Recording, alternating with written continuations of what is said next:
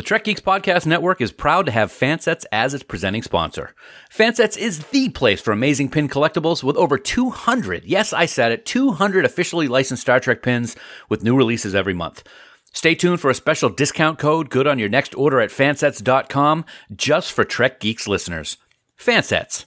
Our pins have character. This episode is also sponsored by Science Division, the makers of the world's first interactive Tribble that you can control with your very own smartphone. Science Division. Trouble's never been this fun. This is Robert O'Reilly, Chancellor Garon, on Star Trek, The Next Generation and Deep Space Nine, and you are listening to the biggest little podcast this side of the Alpha Quadrant. It's the Trek Geeks Podcast with Dan Davidson and Bill Smith.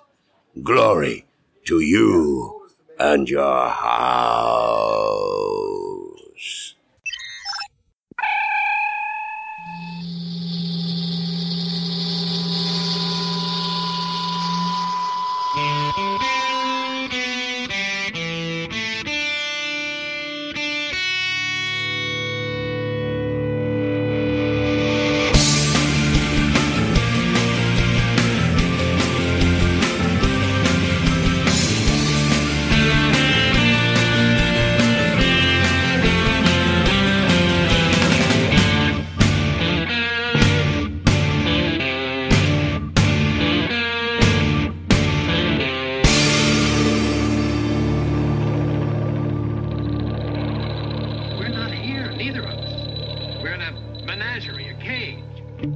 From the Culinary Division at Podfleet Command. During this Thanksgiving week here in the United States, it's the biggest little show this side of the Alpha Quadrant, the flagship of the Trek Geeks Podcast Network. Greetings, ladies, gentlemen, children of all ages, and welcome to the Trek Geeks Podcast. I'm your co-host, Bill Smith. So great to have you here for episode number 240. That's 240. Not to be confused with a really bad TV show from the 70s called 240 Robert, which had Mark Harmon, but that's another story for another time. Speaking of another story for another time, we're going to talk about a great, what I think is a great season 2 episode of Star Trek: The Next Generation, and my co-host may or may not. That remains to be seen. Let me tell you this: if he showed up in a shuttlecraft from 6 hours in the future, I would immediately just set the auto destruct on the ship, because at that point I knew it would be all over. He's the largely time-traveling Dan Davidson. Dan, welcome aboard, buddy. I really hope that sedative wears off soon. That means there'd be two of us, of me, I should say. So, win-win, baby? Lose-lose. Okay, thank you. That's great to be here. It's always good to sit down and talk Trek with you, my friend. We're celebrating as much as we can a holiday as we record. Thanksgiving is tomorrow. It's good to be here. Just got back from Florida a few days ago to tend to my dad, and it's nice to be back in my regular studio where grandfather clocks are not going off every 15 minutes. I got to say that. I can't believe your parents schlepped that thing all the way down to Florida, and it goes off literally every 15 minutes, 24/7. I am not even joking when that was the most important thing to make sure that they got shipped down to Florida when they moved down there several months ago. That is like, it was, oh my God, we got to do this, we got to get all set up, we got to get somebody to come in, and then we got to get somebody down there who's going to be able to hook it back up because all the pieces have to be put back together, blah, blah, blah, blah. Yeah. I can't wait till that's sitting in your living room someday. No, it will be sitting in a pile of rubble in my living room because that noise is annoying. I thought you were annoying, and you got nothing on that clock, baby. See, anyway. That sounds to some people like it's going to be a compliment, but I'm here to tell you that's not.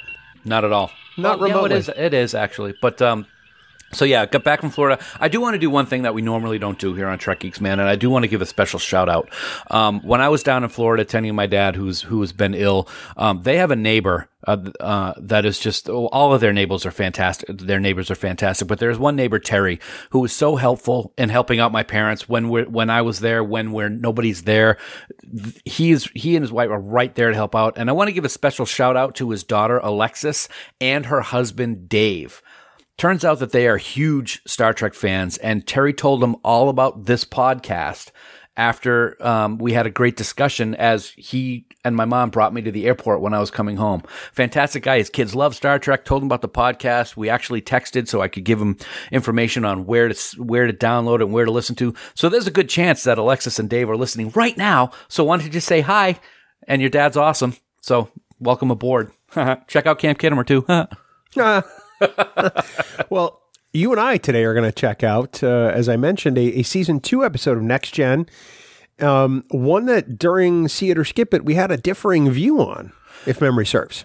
That's look at you referencing the Star Trek titles as we go through just unintentional discussion. Yeah. We did have different views. I actually gave this one a skip it. I thought it was a bad episode in a bad season, but you gave it a see it. And as has been the case in so many episodes that I have rewatched as we've talked about these episodes on the podcast, in rewatching it this week, I've got a much better appreciation for it. There are some things that I really don't like about it, but there are a lot of things that my mind has been changed on. And if we were redoing season 2 of See It or Skip It, my vote would be changed to a see it at this point. That's fascinating. We'll talk more about that later on. But first, let's talk about how the people listening might tell us their thoughts about time squared from Star Trek The Next Generation. Absolutely. Whether you want to do it now or whether you want to do it 6 hours from now. And then again, anyway. Nice. Exactly. You like that? We definitely want to hear from you folks. We love hearing from you. You can go to trekgeeks.com/contact and you can email us from there. You can send us a voicemail. You can chat with us. You can tweet at us. And if you don't want to do it that way, you can always head over to Camp Kittimer. It's the official Facebook group of the Trek Geeks Podcast Network. It's the most positive Trek group on Facebook. We don't allow any trolling. We don't allow any gatekeeping. We don't allow any negativity. It's a positive Star Trek Facebook group. Only people celebrating what they love about Trek. You can find us easily just by searching for Camp Kittimer. And as always, we want to thank our wonderful admins, Haley, Jackie, and Fark, for the amazing job they do running the camp. And please remember that any comments or messages that you leave us in any of these places may be used in a future episode, Bill. Get to the computer. Send us the comments. Very nice. Thank you. That was very good. I assure you it doesn't happen very often. Well, as we sit here right now recording this, it's Wednesday morning, the day before Thanksgiving here in the United States. My dog is sitting to my right on the floor in her bed, staring at me. And I think it's because she has her cone of shame on. Oh. But yeah, with all the wet weather, her surgically fused toes opened up. But she's staring at me like, I'm gonna get you when you're sleeping. It's kind of like you do every day. That's the way you look at me. Well, sometimes when I'm standing over your bed staring at you, I'm thinking the same thing, but that's a story for another time also.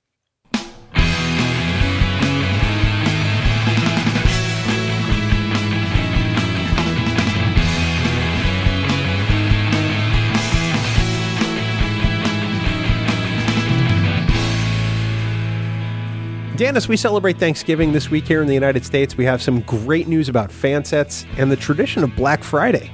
Yeah, we certainly do, Bill. We know that this year has been extremely difficult, and we know that the current pandemic situation has experts everywhere imploring people to play it safe and reduce the amount of traveling and attending large gatherings. We certainly want everyone to stay safe and healthy, and we know that this can cause anxiety and stress and sadness, but if there's one thing to look forward to this Thanksgiving week in the United States, it's Black Friday. Who doesn't love to save tons of money on Black Friday? I know I don't. I know Bill doesn't. And Fansets is just so happy to announce that they will be having big savings on Black Friday. Big savings as in 20% off your entire order. That's a lot. That's a big percentage. I can't even count that high. On top of that, there's going to be a huge amount of pins on sale for insane prices. Insane as in as low as $2.99. $2.99, Bill. That's just amazing. Lots of pins are going to be coming out of the vault as well. And you're going to have a chance to add to your collection and save tons. So head on over to fansets.com for the amazing sale for Black Friday.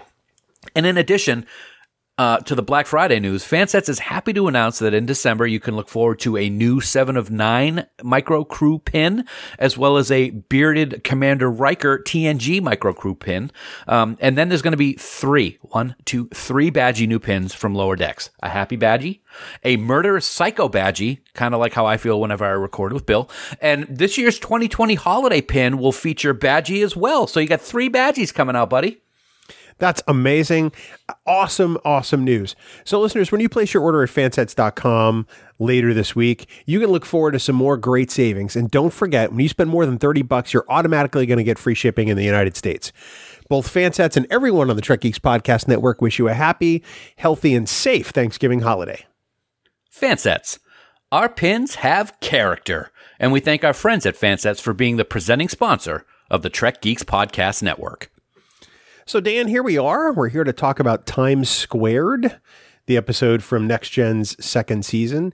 And it's interesting, but when we were doing the intro, you talked about how you didn't really love season 2 of Next Gen. Mm-hmm. I wonder if you could expand on that thought a bit and tell us why.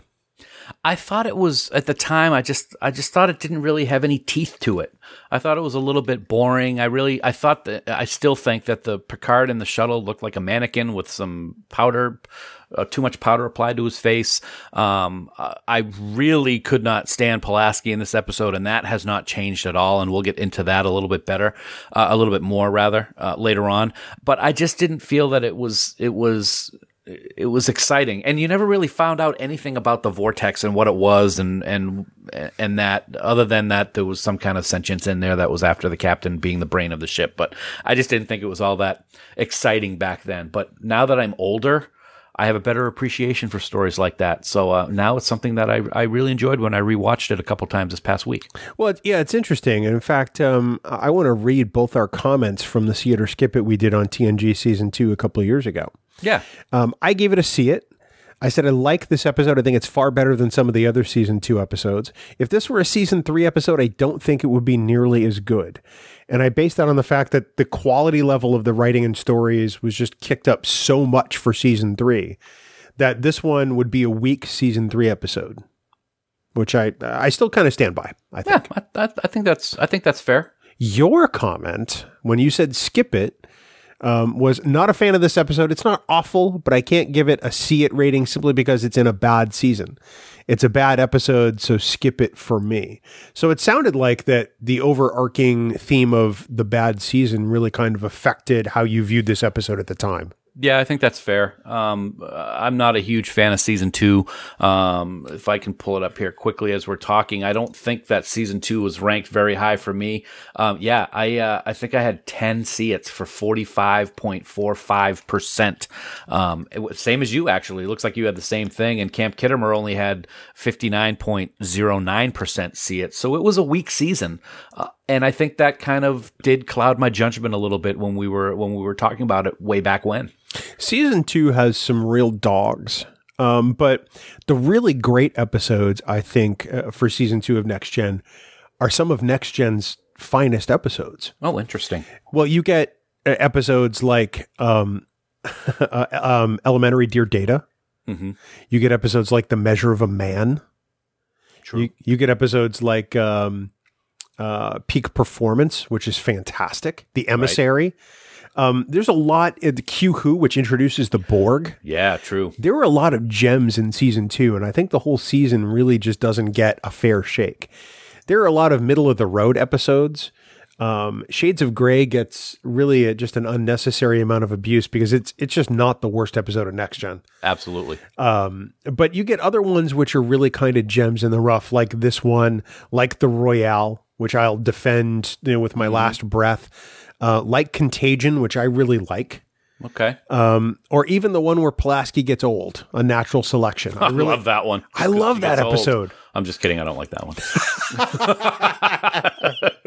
Although she does look a lot like you right now, which is amazing. That's very mean to me. And then you get really terrible episodes like The Outrageous Okona. Oh, God. The Schizoid Man. Yeah, Up the Long Ladder. I've never liked the Schizoid Man. I've never liked the Dauphin. I've never liked that episode. Mm-hmm. Or the Icarus Factor with Ann Bujitsu. Oh, with Kyle. Yeah. And Kyle Riker. Right. But this episode, I think, is probably one of Next Gen's best bottle episodes. This one takes the concept of a bottle episode and really kind of elevates the storytelling. Because it's more than just somebody takes over the ship, which so many of them in Star Trek seem to be. There's an alien presence aboard the ship. Oh, we gotta take control back. Right. This one at least has some depth and some interest, and I really think that's why I like it so much. If I look at some of the other episodes in season 2, a lot of them just aren't structured that well to me. Yeah, I could agree with that. One thing I wanted to point out, you just said something that made me think of something at the beginning of the episode, and I love the opener. The teaser is kind of it's good with the eggs. We'll talk about that in a second. Yeah, yeah, delicious. But they're talking about stuff, and Pulaski and Riker are having a conversation, and his father is brought up in the conversation, and to me anyway, Pulaski acts as if she really doesn't know him or know what Riker's talking about when he was talking about his father. But yet the very next episode is the Icarus Factor when Kyle visits the ship and they talk about how Pulaski and he were a thing. Yeah. How she nailed Riker's dad. Yeah. Oh, God. Very nice. Anyway, now I'm going to go throw up a little bit. Well, I almost, to me, it struck me as she was more kind of surprised that Kyle didn't want to cook. Yeah, just the way that it came across was kind of like she had no. Well, I mean, that's happened before. I mean, Spock talked about his father in the past tense, and then he showed up. So, I mean, it happens, but it was just weird. Maybe Kyle made breakfast for her the next morning. Oh, God. You're welcome. Oh, boy. There's a visual you can't get. Maybe he's wearing just an apron doing it, and I'm just going to throw it out there. You get Mitchell Ryan in an apron. That's really the visual you needed. Yeah. So, yeah, that opening teaser. I know Mission Log has talked about this, and I'm going to touch on it briefly. Riker does not know how to make an omelet. No. Because he makes scrambled eggs. So let's set the stage. He's getting all these ingredients out of the replicator. He's putting them on the table. You can see he's got a bowl of shredded cheddar cheese or what looks like it. He's got other stuff there. And what does he do? He cracks the egg, he beats it, and he dumps it on the flat frying pan on the induction burner and makes scrambled eggs. He doesn't even season them. No, it's funny. When I'm watching what he's doing, I thought he was going to make an omelet or scrambled eggs, but then he puts it on the pan. I'm like, are those not eggs? Is he making a crepe? Because it was so flat. And then I'm like, you didn't even put Pam on the thing because stuff is sticking. But you know, those Owan eggs, who knows? Maybe they're supposed to be like that. At least Worf liked them. In the future, I guess you don't need Pam. Well, if you look at the pan when he's cooking them, yeah, you do. The thing I like about that scene is it really kind of paints a picture of community. You know, this we see some of it in the poker games throughout TNG, but it's rare that we see these characters join in somebody's quarters for a meal. And that's one of the things I really like about this. Riker went to everybody and said, "Hey, come on by my quarters for breakfast tomorrow. I'm going to make some eggs." Yeah. And they must have looked at him like, "You're going to what?"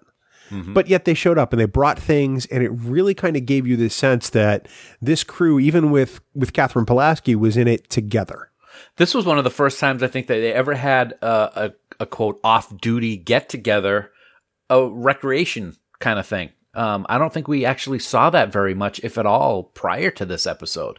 Yeah. I don't remember if the poker things took place beforehand or not, but yeah, you're absolutely right. And if that is one thing that I did appreciate about this, even with Pulaski, because I'm not a huge Pulaski fan, as people know, and we'll talk about that more later, is that it was that sense of, it was kind of like they were bringing them housewarming gifts, even though they were on the ship and they had been serving together for, over a season now. Well, it's a little Thanksgiving-ish, where people show up to your houses and they bring a dish. Yeah. Of course, I love that Pulaski brings booze. She was with his dad. Why wouldn't she? Oh, no, maybe that's the other way around. She's my people on that one. Come on.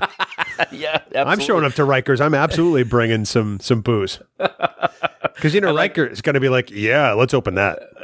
Absolutely. Just drink it right out of the bottle. No judgment. I think it's hysterical how Worf is trying to use a fork at the beginning when he's like his teeth, and he's like, "Arr," and then he's just like shoveling that stuff down. Delicious. Geordi looks like he's going to choke. I know. And Data's just watching like, okay, this is why I don't eat. I say I'm amazed that Riker gives him a full plate of eggs. I'm like, He could have given him just a bite. Yep, exactly. And more for Worf to eat, but Worf was going to grab Data's plate anyway. Almost like it was like the rite of succession or whatever. Pain sticks or pain eggs. Oh boy. Anyway, so the Enterprise crew is presented with an interesting problem, and the one thing that I just don't get in this episode, the thing that makes me go, but it's not enough for me to dislike the episode, is how do they not know it's an Enterprise shuttlecraft? I know the thing's got a transponder. You can see the markings on the hull when it's on the view screen. I know. You can see it says USS Enterprise 1701D. So it's almost like they all developed this convenient amnesia, like, that's a Federation shuttlecraft. What's it doing out here? Where's its mothership? You're on it, Will. It's amazing. I think they wanted to just have some filler in the episode where they could have a minute and a half of dramatic music and Geordi and Riker looking at one shuttle, ding, ding, ding, ding, looking at the other shuttle. It's just like, yes, that is a scratch your head moment in this episode. You're absolutely right. Technically, Worf and Riker. That's right. It was Worf. That's right. Geordi came in later. Yep. That's Before right. the emails come in. Correct. I'm sorry. I'm looking at Memory Alpha right now, and I'm looking at a picture of Geordi. That's probably why it happened. But Yeah. yes, you're right. But the interesting conundrum that is presented here, to invoke another episode title, is really kind of cool because they open the shuttle. And here's the thing I love about Star Trek. Nobody in the world says, holy F. Nobody is freaked out. They're like, oh, hey, look, it's another Picard. Oh, Commander, come look at this. And then everybody's always so vague on the intercom. Captain, I think you probably want to be in Shuttle Bay 2. Well, number one, how about you spit it out and tell me what's up? Yeah. No, you need to come see this one for yourself, sir. Even Picard doesn't freak out. Okay, so let's pretend you and I are in the future. Let's pretend we live in the world of Star Trek and we're actual Starfleet officers, not Dan and Bill, idiot hosts of a podcast. If I open a shuttle bay door and I see myself in there, I am freaking out. You're going to be John Billingsley talking about what happened after the last episode of Enterprise in one of his interviews, where the entire 35-second thing is a bleep. Yes. Exactly. I might soil myself. Again. Yeah, repeatedly. I think you just did, talking about this right now. Yeah, you're absolutely right. Everybody's like, huh. It's like they really had some really nice, relaxing. Maybe they had too much of that alcohol that Pulaski brought to Rikers, and they were just all chilling out. But this is one of the things that I appreciate about Star Trek, because everything is something to discover. Everything is a revelation to them that they have to figure out. It's very, very scientific, at least in the way they approach it. Like, what could have caused that? Not, let's get the F out of here. Absolutely. And people do want to do that. I know. Same here. Yeah. I'm fascinated by the fact that Picard looks like he's dead already. It's only 6 hours in the future, and he looks like he's aged about 20 years. And that's the thing that took me out of this episode years ago, which is why one of the reasons I gave it a skip it back then is it doesn't even look like a real person sitting in that chair. And I don't know if they did that on purpose or if they just wanted to give him a little bit of makeup to make him really look like he's in bad shape. But it looks like a mannequin to look like Patrick Stewart with a whole lot of powder on his face to make him look like he's gaunt. Whatever the word is, gaunt. So that pulled me right out of it right away. Later on, of course, they use split screen magnificently, I must add, in this episode several times. But that particular scene just back in the day really pulled me out of it. I really think that in standard def, it looks different than it does in high def and Blu-ray today. Okay. I think because when I watched it, it was enough to see that there was a bit of a difference. And I really think that's all they were going for. In high def, it almost looks like he's been made up by a mortician. Yes. And I think that's one of it exposes one of the deficiencies of the makeup for that particular episode, which normally is fantastic throughout Star Trek, but it's kind of hard to make somebody look like they're from slightly in the future. Usually pretty good for, didn't you talk about Pulaski getting older? Oh, but the Admiral from season 1. That makeup was horrible too. I don't think the makeup was horrible. I hate it. I don't like it whenever they try to take somebody who's obviously in their 20s and make them a 90-year-old man or 120 or whatever he was. Even Bashir didn't look too good when he was old in Deep Space Nine. Well, let's go back to TOS and the Deadly Years. Yeah. It's just not believable. Right.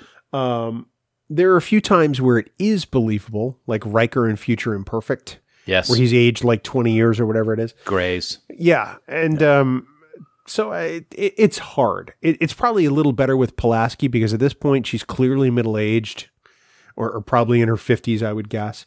And it's probably not as much of a stretch as it is for a 25-year-old guy to be pretending to be 110. True. Good point. So, it's funny that you come up with these good points lately. Just gonna have a coffee. Oh, We're recording this in the morning, which is Yes. something we haven't done in a while, and I've got a cup of long coffee in my time. hand. I didn't do my Ruck voice this morning. Oh, thank God. Yeah. Well, Yeah. anyway.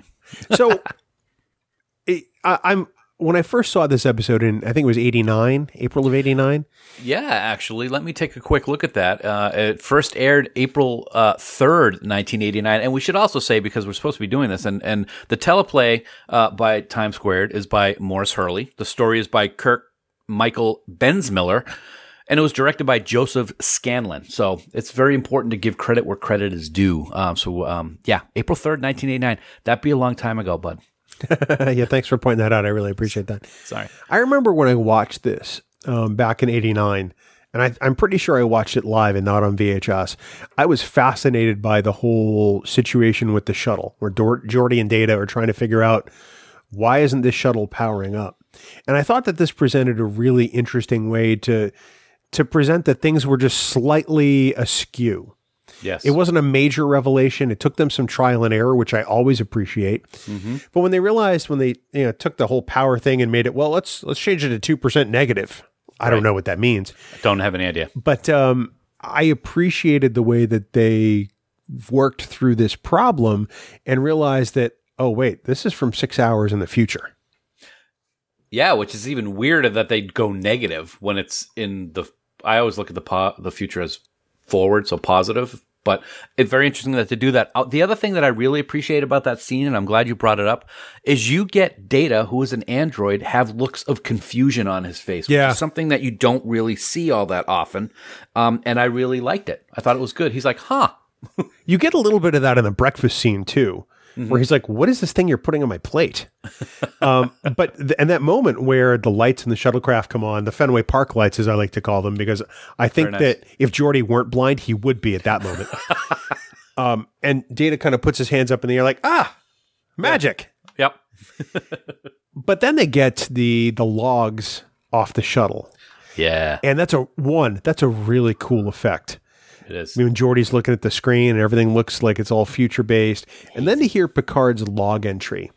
I don't know about you, but even listening to it today, I'm like, so Picard makes the unfathomable decision to leave the Enterprise. Mm-hmm. Granted, he's done it before in season 1 and season 2. But he makes the decision to leave the ship. And he watches the Enterprise destroyed. And all I can think of in that moment is, what kind of weight does that put on Picard? Because we know what he's like now in hindsight. We know that, what that ship and that crew means to him. And to have him see that, it's got to be just completely, it's got to gut him, like beyond what we can possibly imagine. And I think you see that. You see that he's having a hard time with it. He seems to lay the blame of how he's feeling towards the second Picard, but I really think, and he does talk about it a little bit later, it's really the fact that he left his ship. What's the phrase? Captain always goes down with the ship. Yeah. Yet he's the only one that left. So there had to have been a really, really big reason for him to do it. And even knowing that he does this, he still does it, or is still going to do it. Yeah. Later on in the episode, which is kind of an interesting conundrum, as you mentioned earlier. You don't want to get caught in a snare or anything like that, but it's very important that you think of these things as what's going on. That he was going to leave anyway, even knowing that if he left, the Enterprise was going to get destroyed. He thought that it would still be a good idea to leave. Oh, you really went up the long ladder on that explanation. Thank you so much. Very, very nice. Well, let's take a few minutes here and talk about Patrick Stewart before we do a little business with America. Okay. Patrick Stewart in this episode he really gives a brilliant look at what we can expect from Picard for the rest of the series. And plus he plays this with such nuance. It's really beautiful. In the same episode, he's stunned, he's amazed, he's frightened, he's angry. He's angry at this Picard. Very. For making the decision he made. He's angry at himself, and it's a decision he hasn't made yet. And then he's utterly resolute. He knows in the moment where, later on that what he must do. You get so many different ranges on Picard in this one episode. You totally understand why Patrick Stewart played this character.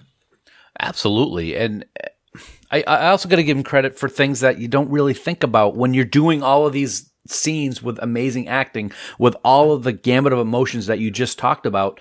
He's also doing scenes where he's looking down at nothing because it's a split screen, so he's not looking at himself, obviously. And he's still able to do it, even if there's another person laying there so that they can have where they need to look instead of maybe just a mark on the bio bed or something like that. He's doing it as if he's looking at himself, and that's another credit to his craft and why he's so good at what he does. And you're absolutely right. This is really, I mean, there's a couple of places late in season 1 and early in season 2 where you really start to see the total Picard, so to speak. But this one really brings it up to another notch. And I was thinking of that last night, actually, while I was watching BBC Redemption was on, and even though some people don't love that episode as much as others, and I think you're not a huge fan of it like Morehouse, you see Picard, just full Picard right in that episode, and I think that seed was planted early in season 2 here in this episode. You know, it's amazing. You talk about how Patrick Stewart is looking at nothing through many points in this episode and how hard he works, and I got to tell you, I look at nothing every time we podcast. And when you're on the screen, and this has got to give people some indication of how hard I work just on this show. I deserve an Emmy. I deserve an Oscar. You deserve something. I got to say, that was very, very well played. I'm going to give you a gold star right on your giant forehead for that one. Yeah, it is. It's gargantuan. But we talked about doing a little business with America, and we may as well do that now, Dan, as we talk about our friends at Science Division. Yeah, absolutely. You know, Black Friday is coming up fast, and Science Division wants to get you ready for that holiday season. It's hard to believe it's Thanksgiving week already here in the United States.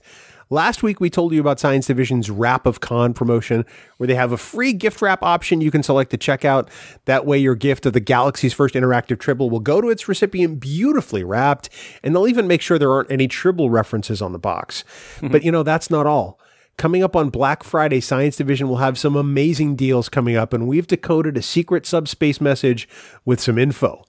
Science Division is going to be offering free shipping in the United States, plus a free Too Many Tribbles Little Golden Book, and a pixel art Tribble pin as part of their Black Friday special. Plus, if you order 2 or more Tribbles, you're going to get an additional 10% off your purchase, which is just awesome. That is just amazing. And, you know, whomever you gift the Science Division Tribble to is they're going to love it. Remember, they have 3 modes. At ease, when they're happy and content. On duty, which is a random mix of happy and angry sounds. And Watchdog, where you can be sure that they've seen your face, buddy. Now, you don't have to use the app to enjoy your Tribble, but if you do, there's also an attack button, which makes your Tribble scream on demand at friends and family. But since Tribbles are not dangerous, my friends, you have nothing to worry about. I mean, you're friends, so not so much. Yeah. So get on over to sciencediv.com for all the details. And if you want to find out about special exclusive deals from Science Division this holiday season, be sure to subscribe to their email newsletter by going to sciencediv.com and subscribing at the very bottom of the page. Happy holidays from Science Division. Trouble's never been this fun.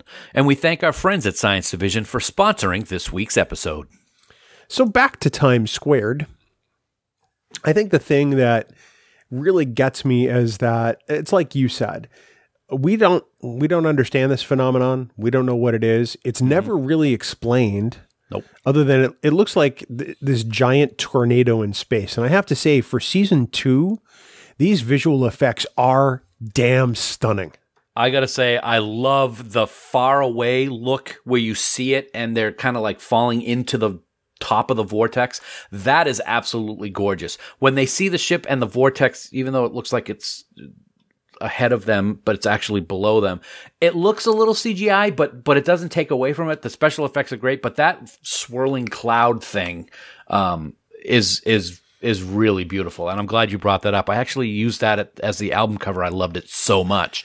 Even when you get inside the vortex, you know, when you're in the shuttle bay and you see, you know, the doors open and you see the vortex in the background behind the shuttlecraft, it is just such a beautiful, beautiful visual that it's hard to take your eyes off of. Yeah. It is some amazing art. If there's an Art of Next Gen book someday, that should be in there because it's beautiful. It really is. Wah, wah, wah, wah. Wah, wah, wah, wah. I like those doors. You sounded like a whiny shuttlecraft door. A whiny shuttlecraft door, yeah.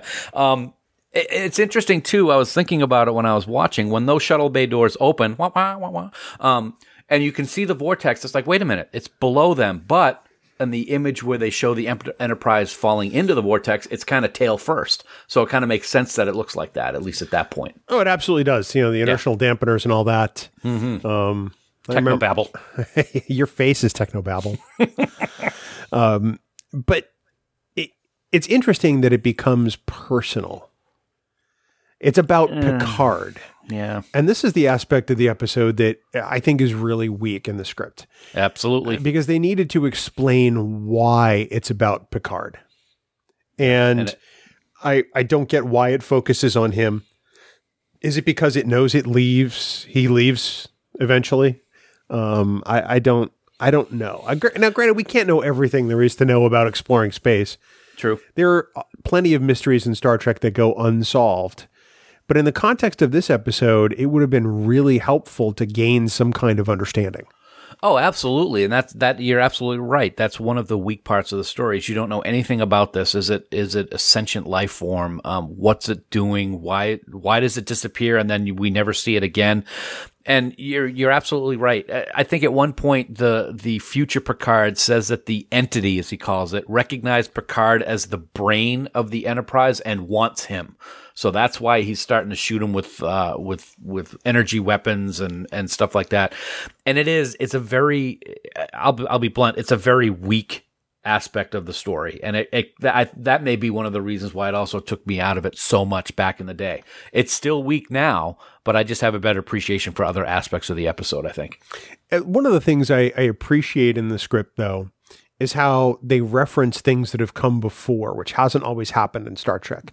We get a Traveler reference. Yes. We get a Mannheim experiment reference. Right. And at that point, when you hear it, it's like, oh, so they're actually not having amnesia this week.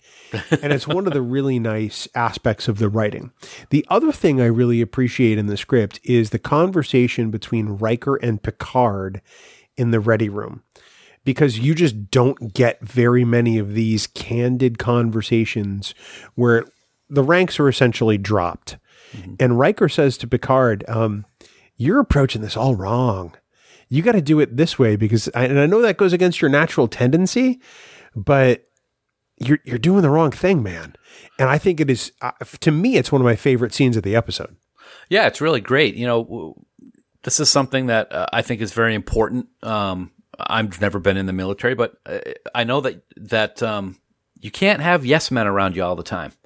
And that's something that we've seen happen recently in present day. And I'm glad that we've got, he wanted somebody strong in that position who is going to not just agree with the captain all the time. And here's a perfect example where that certainly happens. And I think Picard appreciates the fact that Riker is saying it like he means it.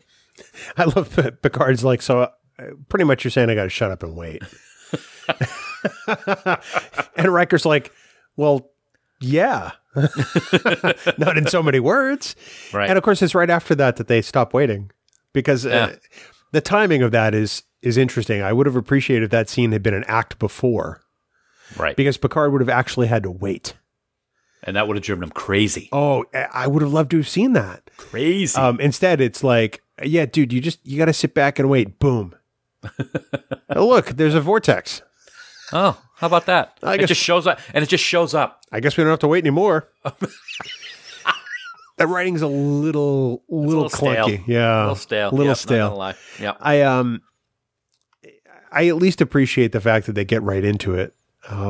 They don't waste time trying to go through the permutations of what it is for two acts.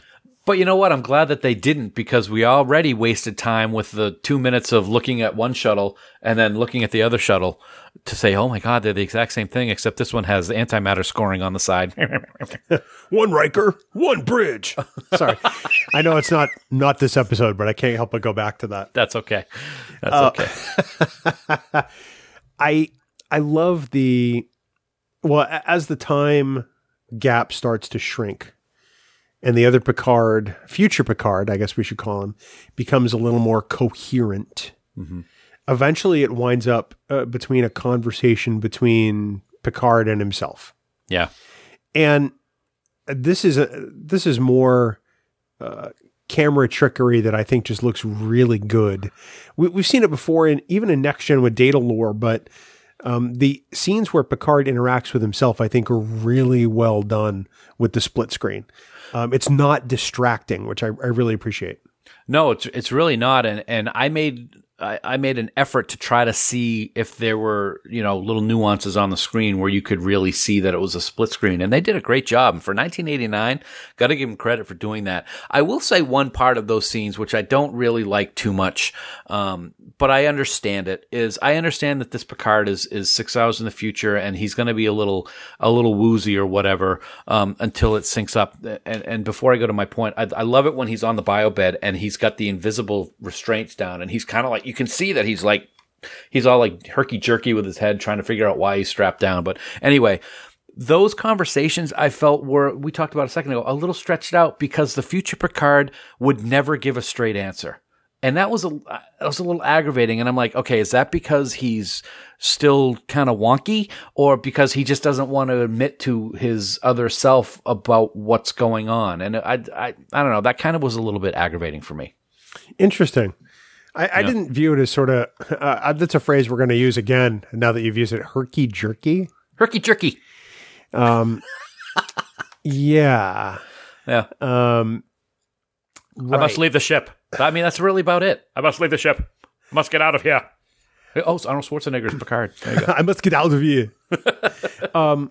And no, I guess I can appreciate that aspect. I look at it you did a great impersonation of Jean-Luc Picard and his herky-jerkiness last week at the end of the show. I want to add, by the way. It almost sounds like he's hyperventilating. It does. But I really kind of like when they start talking to one another because the other Picard still isn't completely cognizant of the fact he's talking to Picard. Yeah. And Troy makes that point that he doesn't even realize who you are type of thing. And I get it. Convenience, maybe. I don't know, but I would have liked it. I would have really been great if Picard had a real conversation with Picard and you get that strong baritone going back and forth at each other. That would have been very cool. Kind of like the way the two Janeways talk to each other in Deadlock. Absolutely. Yeah, no, I can see that. I think that would have been a really great aspect to this episode. Mm-hmm. Well, it's interesting because if you look at the Memory Alpha entry for this episode, it talks about reception as they always do. And Ron Moore later described this episode as, quote, so ponderous. They agonize about what to do the whole show. All right already. And I don't see it that way. I think that it's very methodical in the way they approach the problem, but they have to wait because, you run into that whole sort of that time thing where, predestination paradox. Well, if we change what we do, is that going to change the outcome? Yeah. I guess I can see where he might think it's ponderous, but it's like, well, what's the alternative? What do they do otherwise? Yeah, I can understand that. And it's a good thing that, I get what he's saying because I just said it for part of the show. It's like they're agonizing about what to do until it shows up. And then they seem to pretty much not stop doing what they're doing. Even though Picard is trying to get the information out of future Picard, they're still doing things. Where at the beginning of the episode, they don't really. One of my favorite unintended moments in this entire episode occurs right after Picard phasers future Picard. So future Picard is getting ready to get in the shuttlecraft, and Picard goes to the weapons locker that apparently is in the shuttle bay. Very convenient. On the wall. Incredibly convenient. In fact, I don't think it's there for any other episode. Grabs one of the dustbusters from the wall and says, Captain Picard, and phasers him. And of course, there's Picard slumped on the edge of the shuttle, No. And then what does Picard do? He calls for Dr. Pulaski and then leaves. And then Pulaski and O'Brien show up to a dead Captain Picard. Not knowing who's who. And I'm like, dude, you could have at least given him a heads up. I was like, Dr. Pulaski reported the shuttle bay. And then all of a sudden, there's the guy who called you dead. And then what does Pulaski do? She's like, I'm out of here. I'm not touching this. and teenage looking O'Brien Yeah. is sitting there going, oh, he just disappeared. What do I do now? Well, he stands there after the doctor leaves and is like, what do I do now? Am I going to get, assigned to waste extraction if I don't report this? Maybe I better go take the dustbuster shelf off the wall. Yeah. Maybe, how do I cover this up? Oh, yeah. But Picard... You want to talk about... Go ahead. I was going to say, you want to talk about Pulaski now? Oh, yeah, bring it up. Let's go. Yeah, I gotta say, a lot of people love Pulaski. I don't hate her as much as I used to, but I'm not a fan of the character, and it's no disrespect to Diane, but she's got no empathy, and you need to have bedside manner, at least in this episode. You need to have bedside manner in this episode, and I think my biggest problem with her in this episode, and I'd love to get your take on it, is. Last time I checked, Deanna was the ship's counselor and not Catherine Pulaski. I think it's Deanna's job to be doing the psychoanalysis that Pulaski does on Captain Picard when he leaves sickbay and is like, oh, if he keeps this up, I'm going to have to relieve him of command, which is I have authority to do so, being chief medical officer. I said, okay, why don't you let Deanna make that determination if he's having all of these problems that you claim he could be or is having, and then you can both work together to decide what needs to be done. Now, some may argue, well, McCoy could have done it with Kirk. Yeah, but they didn't have a ship's counselor at that point. She's got a very specific job, and even though Pulaski is chief medical officer, she should let Deanna do her job before making those kind of comments to Deanna. That's my take on it. Well, sure, but as far as we know in canon, the counselor doesn't have the ability to relieve the captain. Only the chief medical officer does. I totally understand that and appreciate it, but Deanna should be the one to say, I can sense great things and talk about that he's got all of these problems that Pulaski was thinking he seems to be showing, but Deanna's the one that can confirm it. And once she's got that confirmation, she is an officer. She won't lie to Pulaski and say, no, he's not feeling that if he is.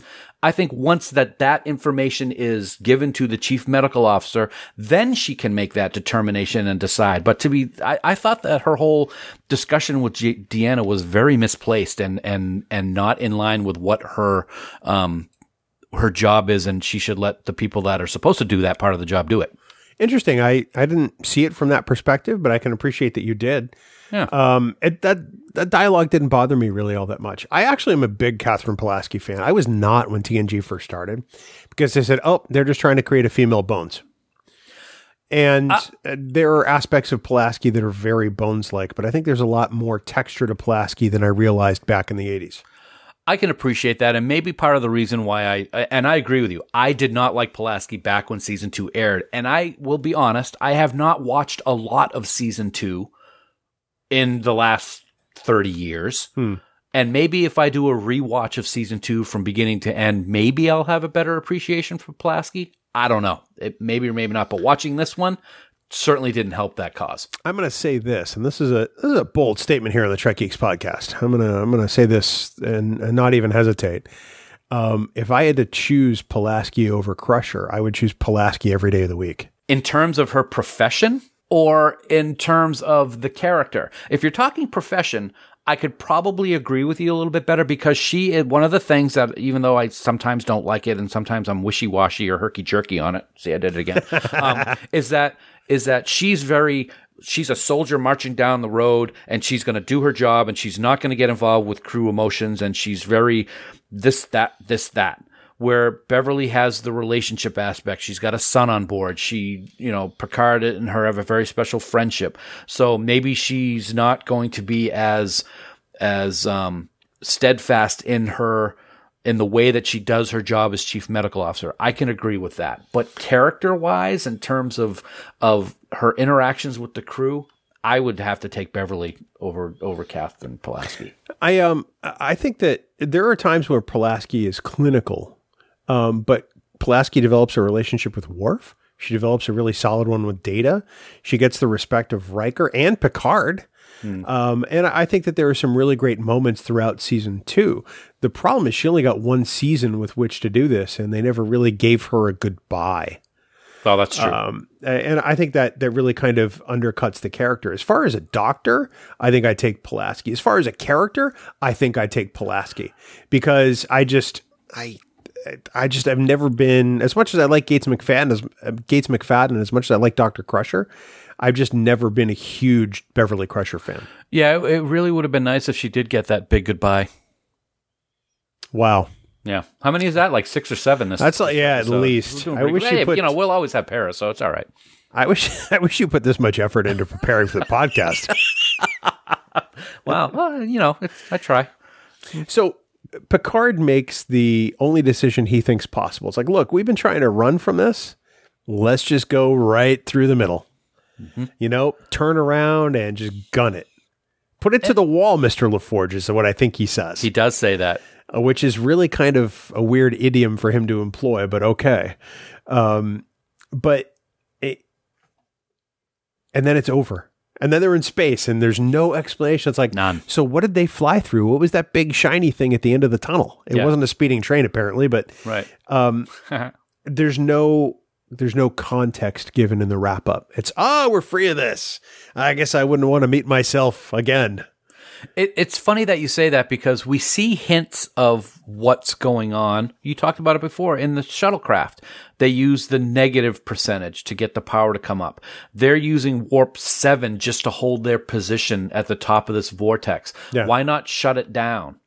But I mean, it takes them a long time to get to that point, and Picard's the one that says, "All right, we're just gonna floor it." It's interesting that nobody thought of doing that ahead of time. Now, is that because they saw the visual from the future with the little spinny light thing hit the ship and destroy it? I don't know, but I did find it very interesting that it took so long for them to do that, and only because the captain thought of doing it. Yeah, for me, it's better than a Voyager ending. Writeritis? Yeah, where they solve it in the last 30 seconds of the episode and off screen. Picard at least takes a very definitive stance and says, this is what we're going to do. Bam, let's do it. Although if they just turned off the warp engines and let themselves get pulled into the vortex automatically, would it have done the same thing? Right. That's my question. Would have they been going too slow and they needed to go full warp at the center of the tunnel train light thing? And then did that disrupt the vortex? Yeah. Did Space Tornado go away? See, at least we got the crystalline entity later on in the series. We never saw this thing again. Yeah. And the other thing that's funny, I just want to throw this out there. I used to always confuse this episode with the Nagilum one all the time. Really? Yeah, I don't know why, but I used to always do that. I really like the Nagilum episode too. I do too. Yep. Was that where Silence is lease, I think? I'm not sure. I can't talk about it right now. I'm silent. That would be a first, and I would welcome it. You want to talk about giving thanks for Thanksgiving? I would be praying to the great bird of the galaxy if that happened. That would be amazing. Thank you. Appreciate it. Yeah. So, I mean, does this episode have flaws? It absolutely does. Do I love it anyway? Hell yes. I've watched it 3 times in the last few days alone. Yeah, I have a much better appreciation for it. I like it. Like we've talked about, there are issues with it, as with any early episode and sometimes late episodes of Star Trek. But it's definitely one that I have come around to. And I'd watch it again if it was on BBC or something like that. I wouldn't stop surfing. We're going to have to revisit season 2 and your votes on season 2 after you rewatch it to see what the change was. That's a good idea. Because I think this would be an interesting experiment. How do our perceptions of these things change over time? Because some of those perceptions in See It or Skip It are based on what we've seen before. Yeah. And others of them are after we've rewatched something on purpose. Yep. So this could be a See It or Skip It supplemental. A ski it or ski it. Ski it. A see it or skip it redux, if Hasn't you will. even snowed yet. Let's just hope it doesn't. God, no. No more snow. It's holographic snow, and then we can throw it out of the holodeck, and it would still be there. But anyway. And then we'd all be drunk, and it feels good. It's too soon for this. I was just going to say, Commander Riker, it's too soon for this. So this coming weekend, Aaron Harvey is doing the Treksgiving holodeck hangout, and I'm thinking about wearing my Wesley Crusher sweater because it's the holidays. I mean, you always show up to Thanksgiving in a sweater, right? Right. I like it. I think that's what I'm going to do. And when I get on, I'm going to be like, Aaron, it's too soon for this. But details on our social media or at trekalliance.org. You want to be sure to check that out because it's going to be a great conversation with about 10 different Star Trek podcasters. That's At various fantastic. points. It's going to be great. It's going to be awesome. If you're around, you should drop by. I might do that. You never know. I might surprise everybody and be like, hey. Yeah, it's noon to 3 Pacific, I believe. But yeah, go to trekalliance.org, get all the info. It'll be streaming on all kinds of social media, including the Trek Geek social media. So Fantastic. yeah. Of course, Dan, what else is fantastic is our friends, the band 5 Year Mission. Fantastic. Amazingly fantastic. So many great songs on all of their fantastic albums. We love them all. Year 1, Year 2, Year 3, Year 4, Spock's Brain, Trouble with Tribbles. It's music that makes us happy. It's used throughout the Trek Geeks podcast network, and sincere thanks to the band for allowing that to be so. But we want everyone to go on out to 5yearmission.net, buy all their CDs, get them shipped to your house. You can use them as stocking stuffers for your friends and family. But these are original songs which really help you look at Star Trek episodes in a completely new way. It's not parody. It's not fun stuff. These are actual songs that are inspired by the episodes. And it's just great, great music. So 5yearmission.net, become big fans like Dan and I ourselves. Absolutely. Couldn't agree more. You took the words right out of my mouth, so I really don't have anything else to say. Thank God. I'm just kidding. Yes, I do. Actually, Bill, it's very important. And as I said earlier, or later, if you're listening to the outtake, I didn't actually put the Farkism of this week in notes because I didn't want you to see it. You did not. That's true. I didn't. So Star Trek 4. Everybody loves Star Trek 4 pretty much, right? The one with the whales. The one with the whales. Yeah, absolutely. It's a classic. You know, the alien probe shows up at Earth and starts causing devastation as it tries to make contact with something. Kirk and his crew are on their way back to Earth when they get the distress signal from the Federation president. They're able to figure out that the probe is looking for songs from 5 Year Mission, but the songs have been gone for hundreds of years, Bill. They can only do one thing. They need to go back in time, get the band, and bring them back to the 23rd century. But so many things could go wrong. But one of the worst would be to forget where they put their cloaked Klingon vessel. Luckily, though, Kirk told everyone a very important message as they headed out to save the future. Oh, my God. Everyone remember where we farked. Happy Thanksgiving, everybody. I haven't had Thanksgiving dinner yet, and already I can taste it coming back up.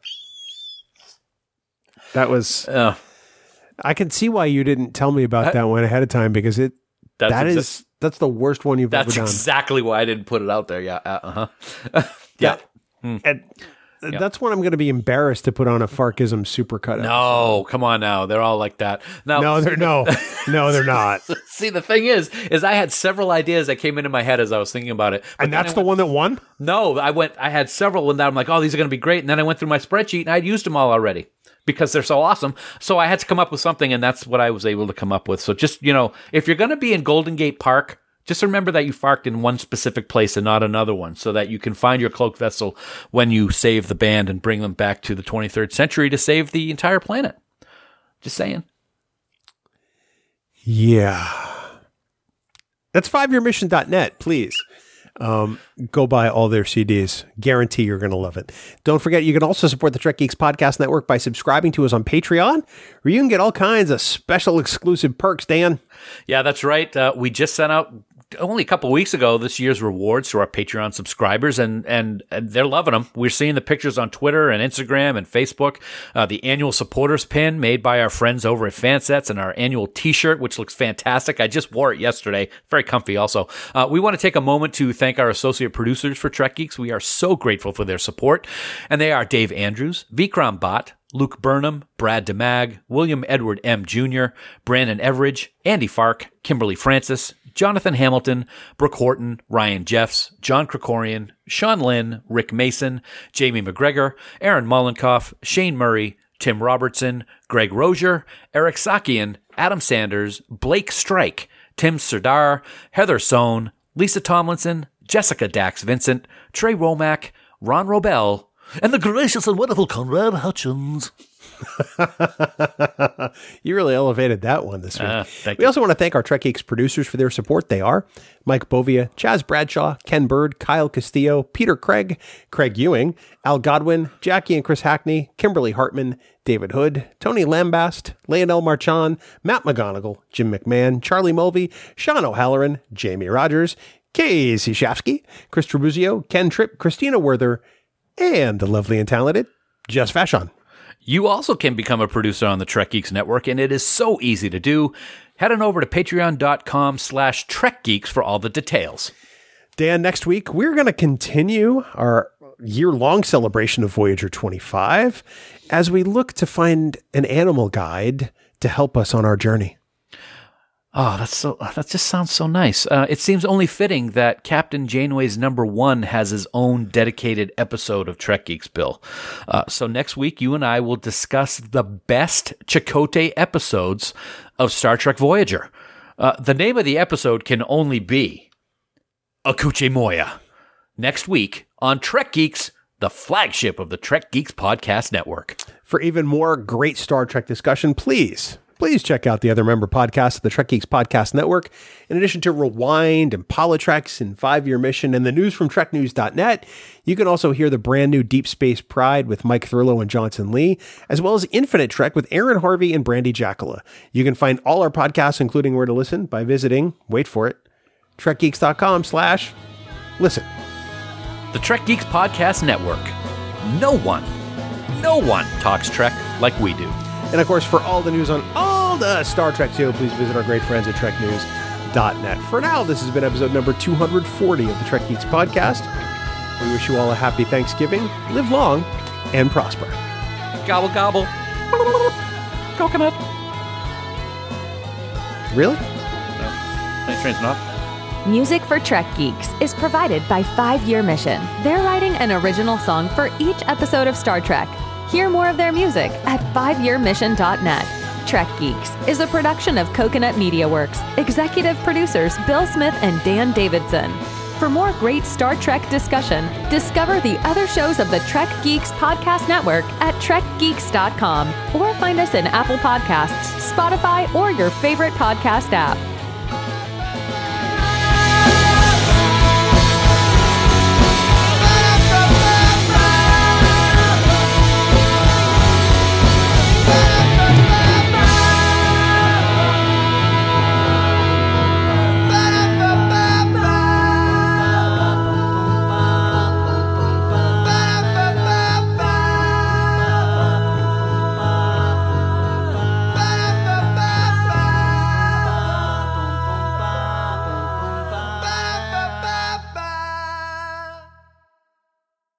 Bing bong. Bing bong, Bill, we got to get the hell out of here. Hurry up, get your stuff and get to the chopper. I would love to get out of here. Let's go outside and go in that cold and get your freeze yourself off. I almost understood that. Well, that's pretty much what happens every movie of his. No, It's pretty much what happens every podcast episode. well, that's true too. Because Just when you're speaking normally. Yeah, exactly. Normal is a very relative term. I gotta say. How you doing? I'm doing okay. I'm on vacation this week. Yeah, me too. My back's been hurting a little bit, but I saw the chiropractor this morning. I'm seeing him this afternoon, actually. Oh. I was going to move it to this morning, but we decided to record, so I'll go see him at 4 o'clock today, and that's that. Oh, I was there at 7:30 this morning. Oh, that's early. I'm on vacation, but my wife is not. Oh, see, we've been married 17 years. We've been together for 18 and a half. This is the first vacation we have ever taken where we have not gone somewhere. So your wife is ready to kill you. Yeah. Yeah. This is I think this pandemic has been a great preview of what retirement's going to be like for a lot of us. And the fact that you and I are still breathing just emphasizes how truly lucky we are. Yes. Oh, Because under any other circumstances, I'm sure we would be the subjects of a Dateline NBC story. Oh, wow. Okay. I that's scary because, yeah, it could happen anytime. Yeah. Although we do like to do, yesterday what's today? Wednesday? Monday? I think, yeah. We took the dogs, put them in the car, and went and drove for 2 hours just to drive around. That's how, I did that on Saturday. I'm, quote, quarantining still because I just got back from Florida, but it's just us in the car. So that's okay. I don't know. It's not like I'm going outside and breathing on people like some moron did down in Florida. Or in Massachusetts where he spit on him. Oh, that's great, too. People are so wonderful. That guy was arrested and charged with assault and battery and threatening assault with a biological agent. Guy in Florida was as well. Even though he lied about it. He said he had COVID when he did it because he was out in the woods on the mountain and two girls were more than 6 feet away from him and didn't have a mask on. Unreal. Now, I'm not going to make any judgments about what those girls were doing, but they're in the woods. He didn't have to run up to them and spit on them. Nope, not at all. No, did he have a scraggly beard and was he writing like what are those things? What are those things called? Manifesto? Manifestos, yeah. No, he did not look like Dan Davidson. That's funny. No, it's not funny. Speaking of funny, under your breath, I can hear you going, "You mother effer." Speaking of funny, you may notice in the notes this week, I did not put the Farkism in there so you could see it ahead of time, and I did not send it to you either. I haven't scrolled down that far, but you're correct. Yes, I have it right here, secret. You're going to hate it. Do you recall which episode you started doing Farkisms? I don't recall, but if I look at my spreadsheet, because I actually keep a spreadsheet of my Farkisms, and I don't know if I started the spreadsheet when I first started doing them, but let me pull it up right now. We'll talk. There's a lot of them. You're going to be very busy over the next few weeks if you're really going to be putting together a Farkism episode. Because I really am. Oh, there's a lot. There's tons. Yeah, you probably should start modifying your database to include episode numbers. Oh, that's a probably good idea. What I've been doing is putting the date. But yeah, episode number is probably a good idea. So there's 45 pages of my spreadsheet that I've got. Oh, according to this, I'm going to do the first one. I'll do it right now here in the outtake. On June 7th, 2016, a bunch of musicians all cramped and milling around. The Fark of Gideon. Yeah. So, well, no, but actually that helps because I can look at what episode was released around June 7th, you said, or June 16th? June 7th. June 7th, and figure out what episode it was because that was only a few months into Trek Geeks. It's amazing how much they have evolved and gotten longer over time. That was one sentence. The next two are only one sentence. It is the will of Patrick. Peace and joy to you, friend. The return of the Farkons. That was on June 21st. Oh my God. 2016. Oh yeah. Oh God. It's just, I could go on and on, but we'll save that for the holiday spectacular. Yeah. The Farkism supercut coming at the end of the year. And I did the album cover yesterday. It's going to be beautiful. Oh my. Is anything with Fark's face on it beautiful? I will say Fark is beautiful because I want him to let me continue doing Farkisms. Yeah, so that's why. Wait, you want him to continue to let you doing them? That has never stopped you previously. Well, he's already thrown lawsuits at me once before for, I don't even remember because... Unauthorized performance of 5-Year Mission music. So frivolous, but that's okay. Frivolous? Yeah. You started singing their stuff without permission. Yeah, it was as a parody, which is allowed under copyright law. Only, but you still have to obtain permission from the original artist. Permission this, turkey neck. You're calling Fark Turkey Neck? No, I don't think that's appropriate. I'm calling you Turkey Neck. Let me tell you a story about Turkey Neck. They're the original artist. You're calling him Turkey Neck. I have the most respect and admiration for not only Fark, but for the entire band. You should, because they're on our network with a podcast. Exactly, they are. And they're listening to this right now, and they're rolling their eyes and throwing spoiled grapefruit at the radio. Let's be honest. Fark is listening. I don't know if Mike and everybody else has figured out podcasts yet. Rittenhouse is like... the what? What? I've heard Trek Geeks. Yep. Love you, Mike. So it's Thanksgiving week as we're recording.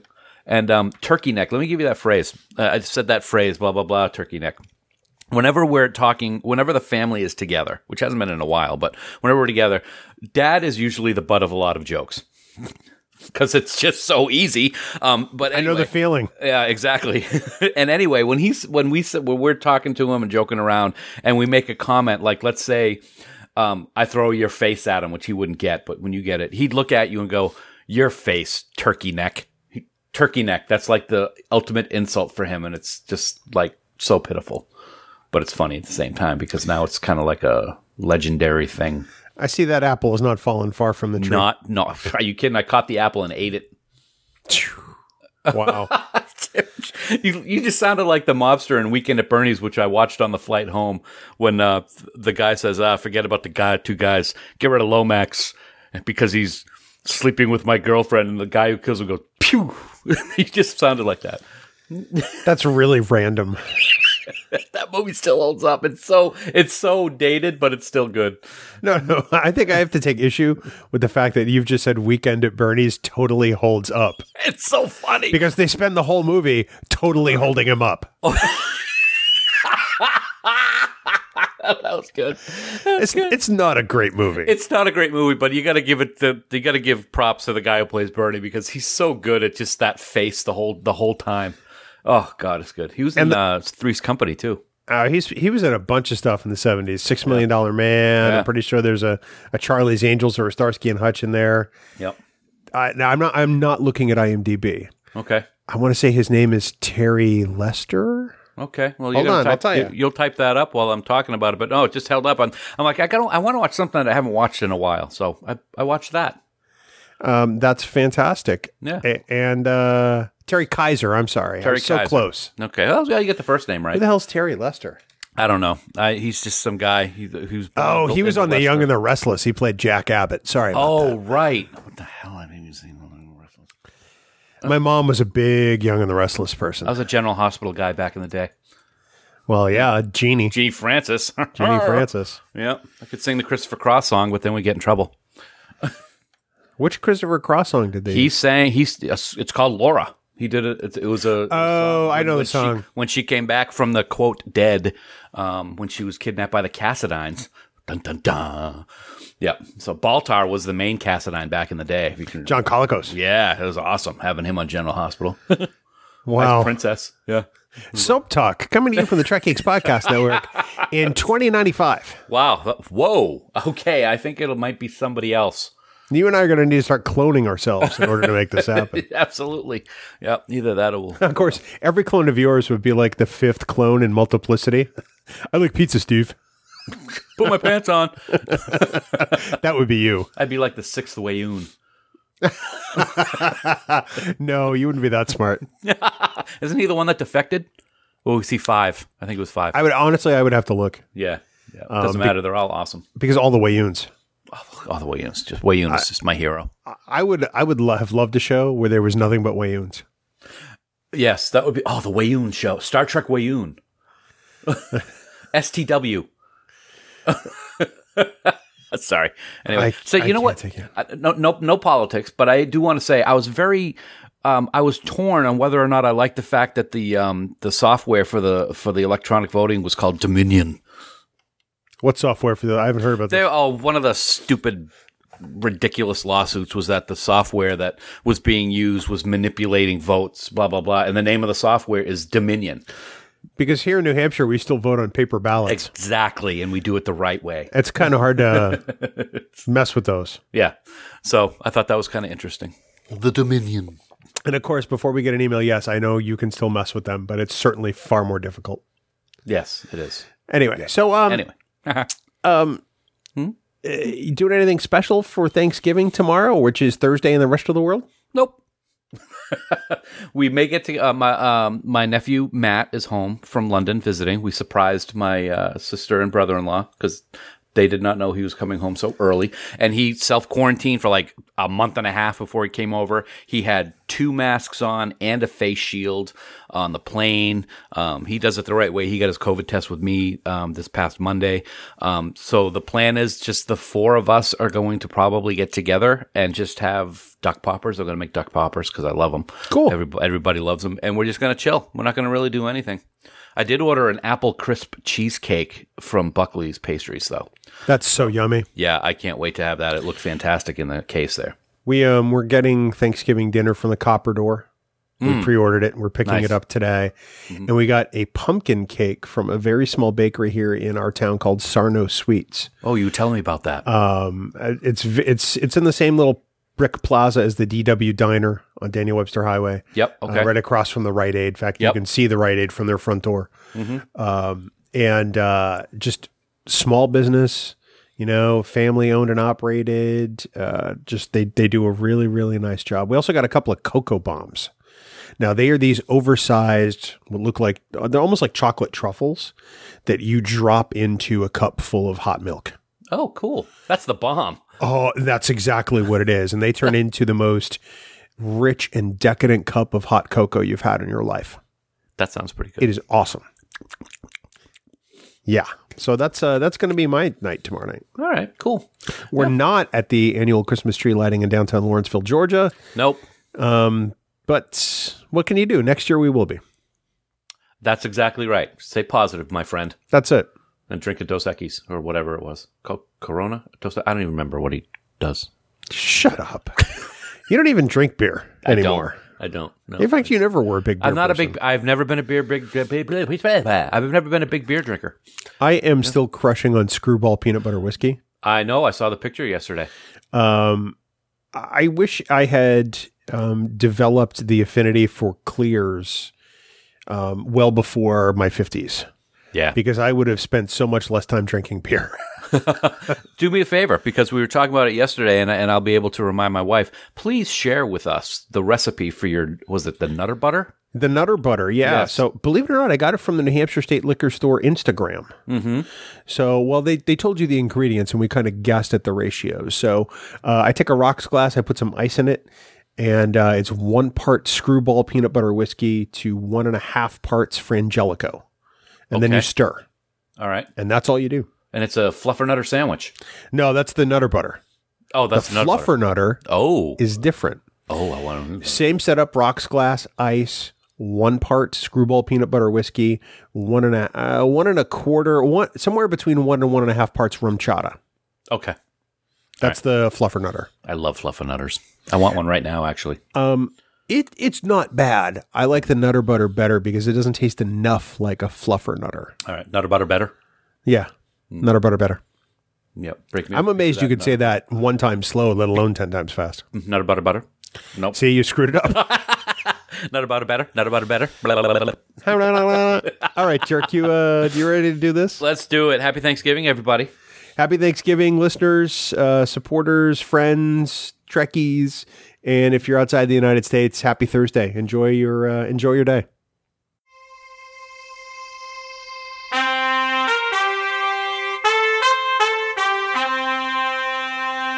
Coconut.